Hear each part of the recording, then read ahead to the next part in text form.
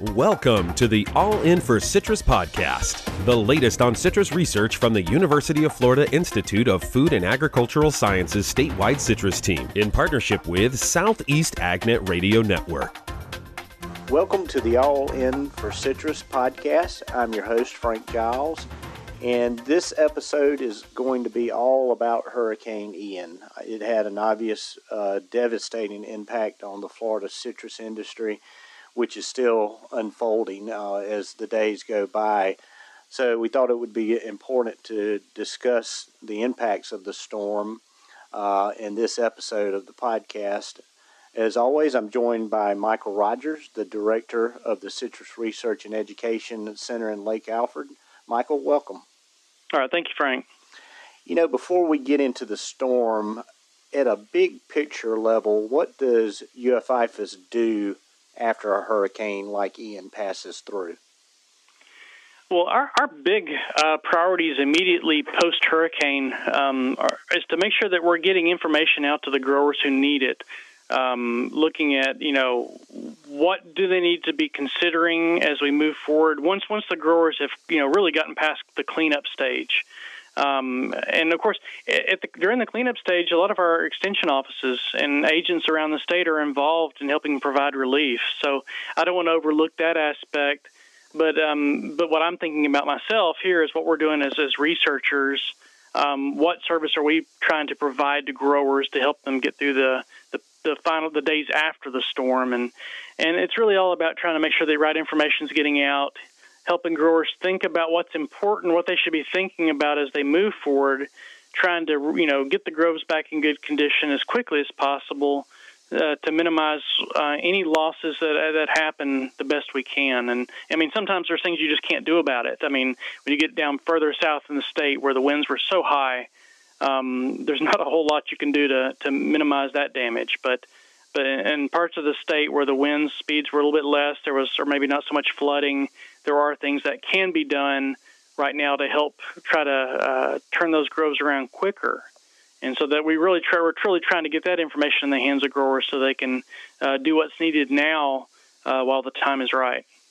Yeah, you guys also conduct a survey, just trying to get some feedback from the growers of what kind of damage they're seeing. What have you been hearing in terms of damage, fruit loss, tree loss, structural damage, that sort of thing? Well, definitely, it's across the board, from horrible to very little damage, depending on where the groves are located. And so that Krista Court with the Food Resource Economics Department in Gainesville is working on that survey, and you'll be hearing more about some preliminary estimates from that survey. But I think what's important is that when growers see the links or the opportunities to participate in that survey, we really encourage them to do so, because the more participation we get in the survey, the better the data are going to be. And that information is provided to FDACs so they can use that in reporting, and it will have an impact on money coming to the state for hurricane relief for agriculture in the future. So we know that statewide, damages well over $1 billion in agriculture, and that's probably an underestimate right there. When I think the numbers I'm hearing are like $1.8 billion for agriculture in general. It's going to be huge for citrus alone. So, and what those final numbers look like, I think it's probably going to surprise a lot of us. But we do encourage growers, when you get the opportunity to participate in those surveys on the damage. Please do so, because it helps everybody and helps get more money into that hurricane recovery effort. And just this past week, we were down at the citrus crop estimate luncheon, and I was talking to a number of growers down there that, they after the lunch they were heading out to their groves. Some of the groves they hadn't been able to get in yet because of some of the flooding and washed out roads. So our growers are still don't have a full idea of what all the damage is in some of their groves. Some of them they've not laid eyes on yet. So, it's still going to be a while before we really know the full impact of this. Yeah, I had the opportunity to ride with a grower after the luncheon. He took me out into some of his groves, not too far from the Putnam Ranch where the luncheon was held, and it was a pretty good lick that they suffered down there. And with a hurricane, it takes, it could take months, maybe even years for some of this damage to fully manifest itself. And I think going back to what you said earlier, any of these mitigation efforts that growers can take to help mitigate the effects of the damage right now is pretty important, right?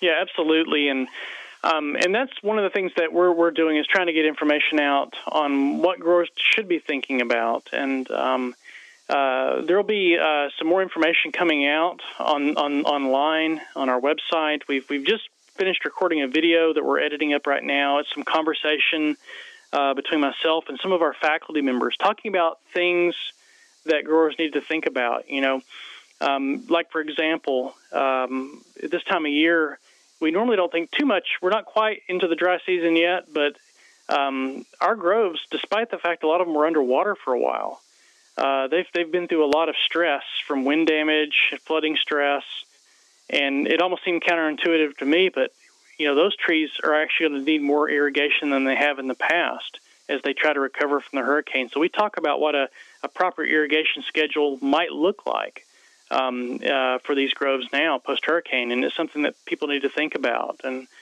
fertilization, if these groves were flooded, how do you, and they've lost all their nutrients, it's been washed out. So what do you do in terms of your fertilization program to make sure the trees aren't starving at this point in time as you're trying to bring them back into production? So that and a number of other things that we talked about in this video, and that's going to in our Citrus Conversations piece, and that'll be online definitely by next week, and I think we'll have a podcast version for y'all to put out through Southeast AgNet as well. And so again, there's a lot of things to be thinking about, and so we're trying to make sure we get that information out to growers. We're also putting all this on our website at citrusresearch.ipus.ufl.edu. And there's a booklet we handed out at the luncheon this earlier this week on some of these topics to be thinking about.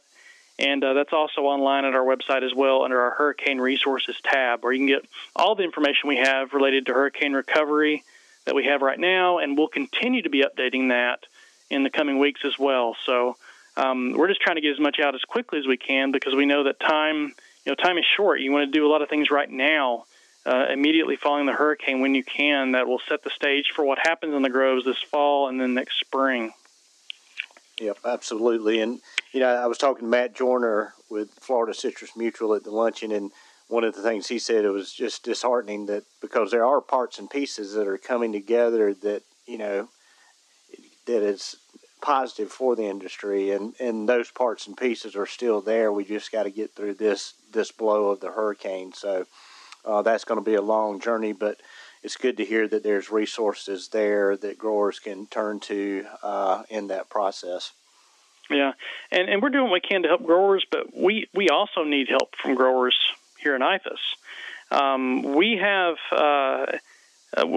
backing up, I guess, a little bit, we have a lot of research projects going around the state, and some of those projects, we lost data this year. Maybe the block, all the fruit's on the ground now, or a lot of it is, and there's really no need to go forward for the rest of this year taking data on those projects. So what we've done, like in some of these cases, these are projects funded by the state legislature where money comes to IPUS. So we've redirected those funds to do some work on, hurricane damage recovery and research on how do we recover,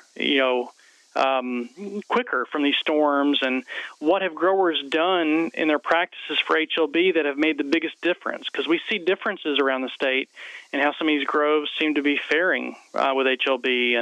And one example is we're seeing cases where people who had been on a gibberellic acid program, they're seeing less fruit drop post-hurricane. They're seeing the fruit stay green, not turn yellow and drop as early. And it makes sense based on what we know about gibberellic acid. And there's other things we're noticing as well. And so Dr. Christopher Vincent is kind of retooling his program for this fall to be doing some survey work around the state, looking at groves that suffered lots of damage or maybe minimal damage and everything in between, where it's located in the state, whether they were flooded, whether whatever practices they had in place to manage HLB, are those practices, did they help weather the storm better or worse, or things like that? We're trying to learn as much as we can to help improve our recommendations and also predict how these groves are going to rebound as well, which ones are going to come back online faster, things like that. So Dr. Vince is looking for growers who are willing to let him come into the grove, he and his lab program, and just collect data and ask a few questions.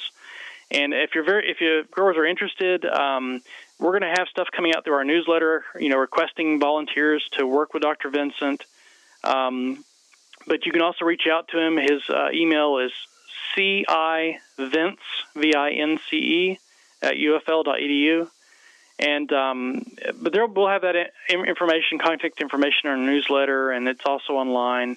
And we encourage folks to reach out to Dr. Vincent and offer up your grove if you're willing to let him come in and take some data, and he'll be communicating back with the growers on what he's seen in their grove and what he anticipates will be happening in the coming year in that grove. And hopefully it'll be very useful information as we go forward in our recovery process this year, and also be useful in helping us decide what we should be doing, should we have future storms, which at some point I know we will. Yes, absolutely. Well, Michael, unless you have anything else to add, we can wrap it up here. And again, appreciate your insights on this. It's going to be a long recovery, and I'm sure we'll be talking about that recovery here on the podcast in future episodes. So appreciate you joining us today. All right. Thank you very much, Frank. We're joined now by Megan Dewdney.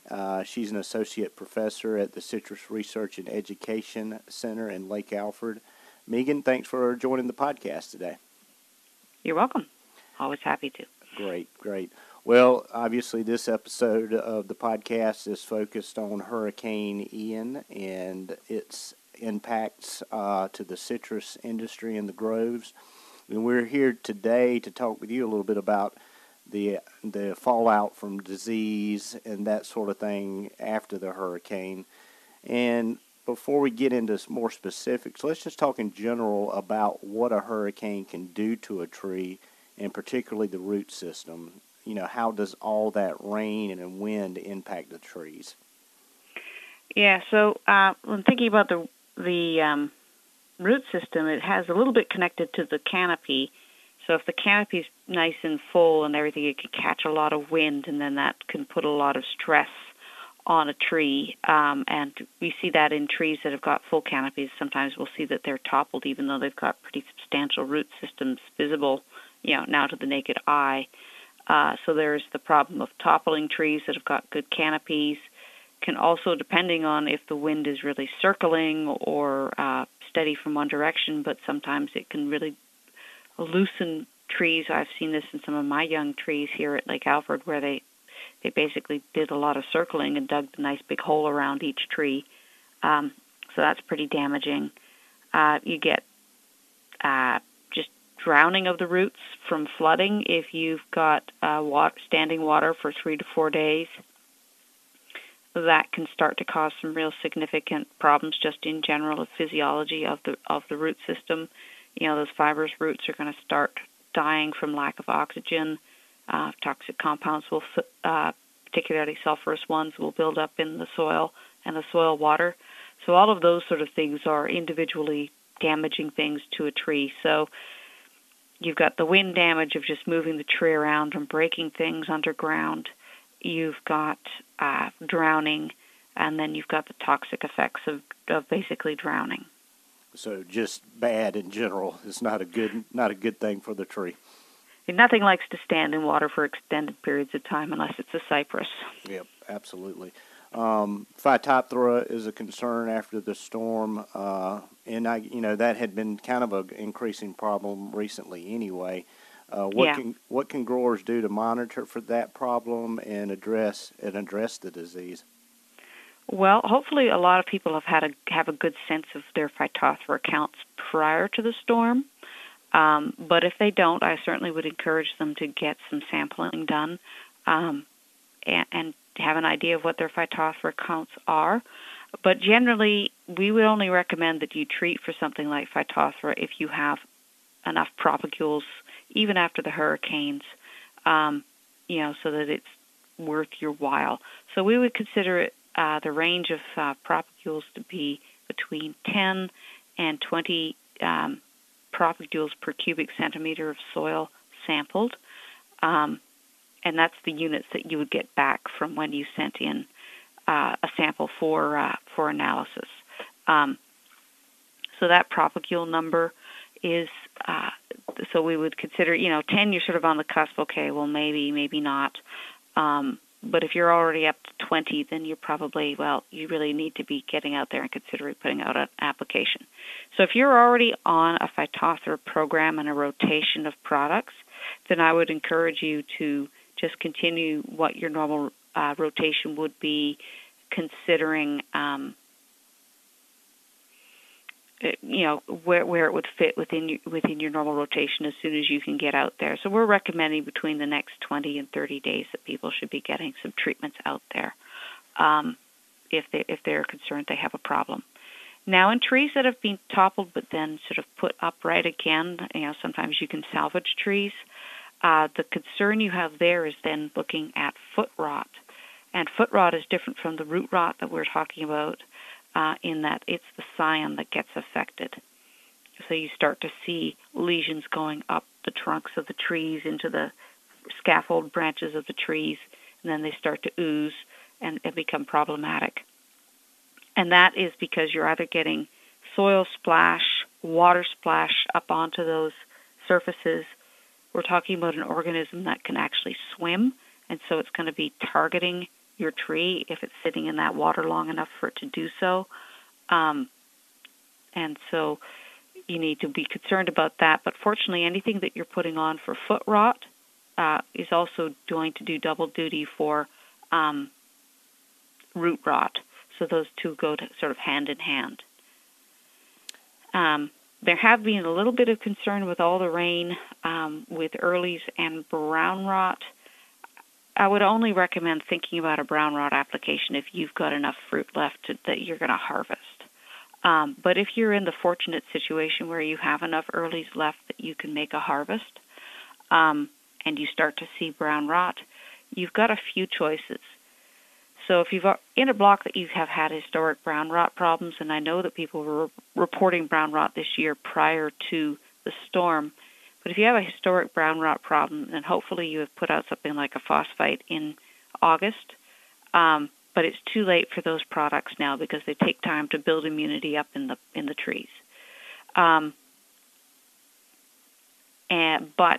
So what I would probably steer you towards are some of the newer compounds where we've had some promising results, not enough for a full recommendation, but some very promising results where they, like Arondis Ultra, Revis, all of those can be put on at either a 0 to 1 PHI, so post-harvest interval, or pre-harvest interval, I should say, an opportunity if you need to get something out. And then they can also be put out via air if you really needed to do it quickly. They are labeled for that. So if you're fortunate enough to have enough earlies left to even worry about it, and you start to see brown rot, those products will, or you could use a copper, which you'd have to put on by ground. But you can use any of those products to stop additional infection. They're not going to obviously stop what's already there, but it will stop the further of the crop from being lost to brown rot, and then you're just going to have to wait for the rest of the brown rot fruit to fall off the tree before you can harvest. So those are our real concerns with Phytophthora. I see. And what about canker? I mean, obviously that wind's moving stuff around. What are some of the effects with canker? Yeah, of course. Unfortunately, canker and hurricanes in Florida have a long sordid history. But so if you're looking at a mature grove, you probably, if you've got tattered leaves, I think all of those can be vulnerable to some canker, increase in canker. But I'm a little less concerned about that. I think those leaves, if they get too badly infected, and they're damaged anyway, they're going to probably fall off as we would expect in the spring leaf drop, if not before. So that's going to cause that inoculum to go away. But where we probably are going to have further problems for both mature trees, but in particular young trees, is the emergence of stem cankers on the young limbs. And in our older trees, a lot of them already have canker. You might need to step up your canker program a little bit, but nothing too much more than what you would be doing on average to just stop fruit drop from those early season infections. But the young trees are where I'm particularly concerned because you're going to get these stem cankers, stem lesions in those young scaffold limbs that are forming right now on young trees. And they are able to produce inoculum, that early season inoculum, for about 4 years. So that's a long time that you're going to be really battling to get and cycling through pretty severe canker on those trees, just when you want to keep as many leaves as possible and to establish a good canopy. So what I would recommend to anybody who's in the situation where they see canker coming into those young trees is that in the spring, early spring, before we get our first canker season, is to start a blockade program. And blockade is a plant immune system stimulator, so it needs to go on prior to seeing, for best results, to go on prior to seeing canker. And that will hopefully tamp down the stem lesions to a dull roar so they're not able to ooze as many bacteria, but also reduce the amount of infection on the leaves. And that way you will hopefully not be battling canker in a really difficult way for the next 5-6 years, where you're likely to lose a lot of fruit to large lesions in the spring, then dropping the fruit. You've been studying and monitoring citrus black spot since it arrived in Florida. Can a storm like this move that problem too? I think it probably certainly can. The question is really how far. And that's a little bit up for debate. When we look at the pattern of where Irma went through some of the black spot areas last time, we certainly saw an uptick of citrus black spot showing up in different areas, sort of following along that path. But unfortunately, it's really hard to really say that was Irma versus, people moving equipment or other things that also can contribute to the movement of black spot. So it's a little bit up in the air, but I certainly think that people need to be, if they're, our most northern sites with black spot are in Charlotte County. They were only about 10 miles from the DeSoto County border. So if I were in DeSoto or in that region, I would certainly be just keeping an eye out for it and making sure nothing unusual is popping up in your groves. If it does, then we need to start looking at management programs. But I think at this point, I know that FDAX and CHIRP and APHIS are all, keeping an eye on that sort of thing, trying to make sure that that we don't see too much subsequent movement. And it'll be interesting to see whether we see anything following along the path of where Hurricane Ian went, and sort of demonstrating a little bit more whether this pathogen moves as easily as it could on the winds. It's not canker for sure. It's a lot less mobile than canker. And finally, Megan, any other disease or tree health issues growers need to be looking at in the aftermath of this storm? I was sort of thinking about this question a little bit, and I'm thinking that we are likely to see more stem end rot, which has had an upsurgence in the last 5-6 years in Florida. Used to be stem end rot, Diplodia stem end rot, was a problem on fruit in the packing house. It was a post-harvest issue, but in the last few years we started to see it really on fruit on the trees, where it looks like they're loosening because of the effects of HLB, and then the stem end rot is able to take advantage of that as the fruit start to senesce on the tree, and so we see these fruit that are got visible stem end rot lesions on the trees, and I'm concerned that we might see more of that this year because the fruit have been loosened by the hurricane.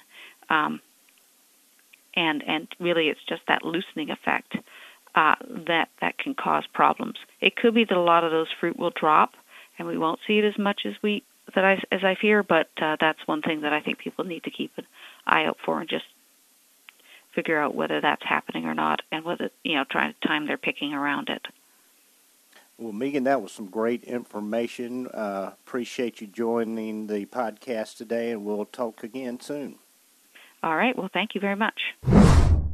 Joining us today, we have Dr. Tripti Vasheeth. She is at the Citrus Research and Education Center in Lake Alfred, and again, this episode, we're talking all about Hurricane Ian.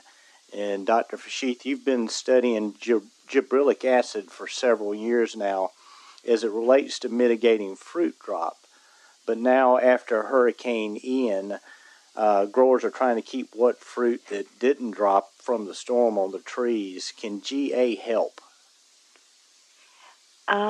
So GA can help in improving the fruit retention, but there are a few things that need to be assessed before gibberellic acid can be applied.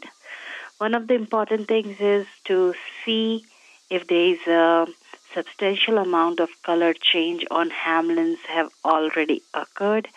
Then possibly it's too late to apply gibberellic acid, because what that color change means is that the fruit is already accelerated towards maturity. It's already at the verge of being fully mature, which also means the fruit can drop soon. So at that point, gibberellic acid may not be the best option to keep the fruit on the tree. So there I would say cut your losses and don't apply. But nonetheless, if your color change is marginal, I think gibberellic acid can definitely help. One thing to keep in mind is that gibberellic acid would make the fruit greener, so you may have to move or arrange your harvest date accordingly for hamlins. Now, for mid and late varieties, I think gibberellic acid is a good option to apply to improve the fruit retention, especially when these high-speed winds could have caused additional stress on the fruit. Interesting. And one thing, earlier in this episode, I was talking to Dr. Rogers, and one comment he made was you're seeing some anecdotal evidence that the trees that have been being treated by gibberellic acid maybe fared the storm a little bit better. I mean, obviously, the places that got hardest to hit, it's hard to see that difference. But what are y'all seeing out there from some of the trees that have been previously treated?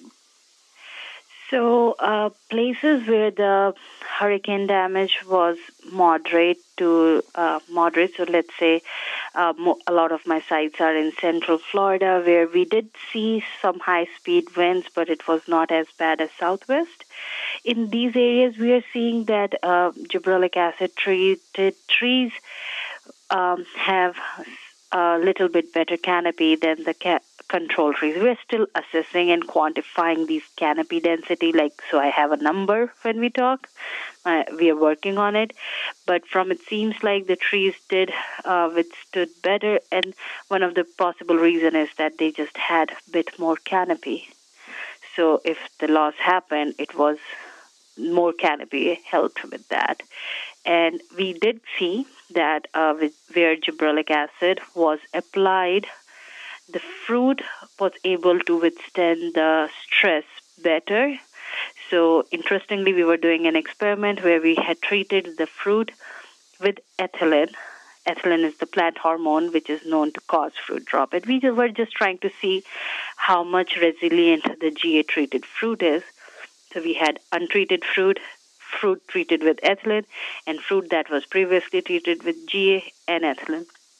And we do see numerically and with the numbers and stats that the GA-treated fruit was able to withstand the ethylene stress along with the high-speed wind stress better. So that is very promising. But again, I'll say that was in central Florida, not in southwest Florida, where the damages were very much more. So, you have some timing and application tips for GA that you've developed, minus a storm. now that the storms come through, are those timing and application tips changed? Can you speak to that? Yes. So it does change with the storm because we all experience different levels and intensities of the storm. And that changes how we apply GA or should we apply GA. So one of the things before I get into the timing is that gibberellic acid not only helps the fruit, but it also helps with the vegetative growth. So the leaves grow better and more when we treat it with gibberellic acid. That's one of the benefits. And some of these hurricane-damaged trees, moderate damage, which would be, let's say 50% canopy loss or less, these trees can benefit with gibberellic acid because gibberellic acid will help in growing the leaves. So in such cases, I would suggest that get the application now. The soils have been moist, weather has been somewhat warm. Well, it has been warm, and with the canopy loss, the tree will try to push new growth, and providing gibberellic acid will help this new growth. Now, if your canopy loss has been more than 70-75% extensive damage, in those cases, I will say that it is better to wait a little bit before you apply gibberellic acid, and one of the main reasons is just that if you have lost a lot of canopy, then you don't have enough canopy to catch on to the spray that we'll be making. And you may not get the benefit. I think if you have had a lot of damage, then it's better for the tree to just recover a little bit, give it a few weeks, and then possibly apply gibberellic acid. One of the caveats in all of this is that I suggest if the canopy loss has been extensive, do not apply gibberellic acid beyond Thanksgiving. And the main reason for that is that we know gibberellic acid suppresses flowering. And that has been one of the promising good things when I was talking up till now pre-hurricane. But post-hurricane, the problem is that our trees have lost substantial canopy. So I'm talking about really hard-hit areas. If they have lost substantial canopies, the roots will try to push new growth, so they'll be consuming all these carbohydrates. And what that means is that next year's flowering may be affected anyways because there are not enough carbohydrate reserves. And if we apply gibberellic acid on top of that, we may suppress it even more. So given this situation, I think our growers really need to think about gibberellic acid application in the hard-hit areas if it is suited, and can they get it done before Thanksgiving, then well and good. Beyond that, I don't think it's a good idea. I will be publishing flower bud advisories starting November 15, and I will be addressing use of GA and some of the concerns and considerations with that. So I suggest our growers please pay attention to those flower bud advisories because they may help you in deciding if you want to apply GA or not. Very good. That'll be very helpful information because I know that this storm has kind of changed things up. Tripti, anything else that you'd like to add? So in addition to gibberellic acid, our growers should also be thinking about fertilization. With a lot of rain, the soils have probably leached out of all the fertilizer that there was if growers had made the fall application. So a light dose of fertilizer or split doses of fertilizer would be good because the new growth will need some nutrients to grow, and a light dose will be good. It should be in regards to the canopy, how much canopy is on the tree. So you need to adjust the dose. Do not apply a full dose that you would do anyways. Also, we are getting into now winters, and we are expecting some cold weather, so not a whole lot of fertilizer is needed. Unfortunately, right now, we have to be really thinking situation by situation. Every grove is unique, so we really, really need to think what is best. But nutrition should be on your mind right now. A light split dose would be beneficial for these recouping trees. Okay, that's great information. Well, with that, Tripti, we'll wrap it up, and thanks so much for joining us. Thank you. Thanks for listening to this month's All In for Citrus podcast from the University of Florida Institute of Food and Agricultural Sciences statewide citrus team in partnership with Southeast AgNet Radio Network.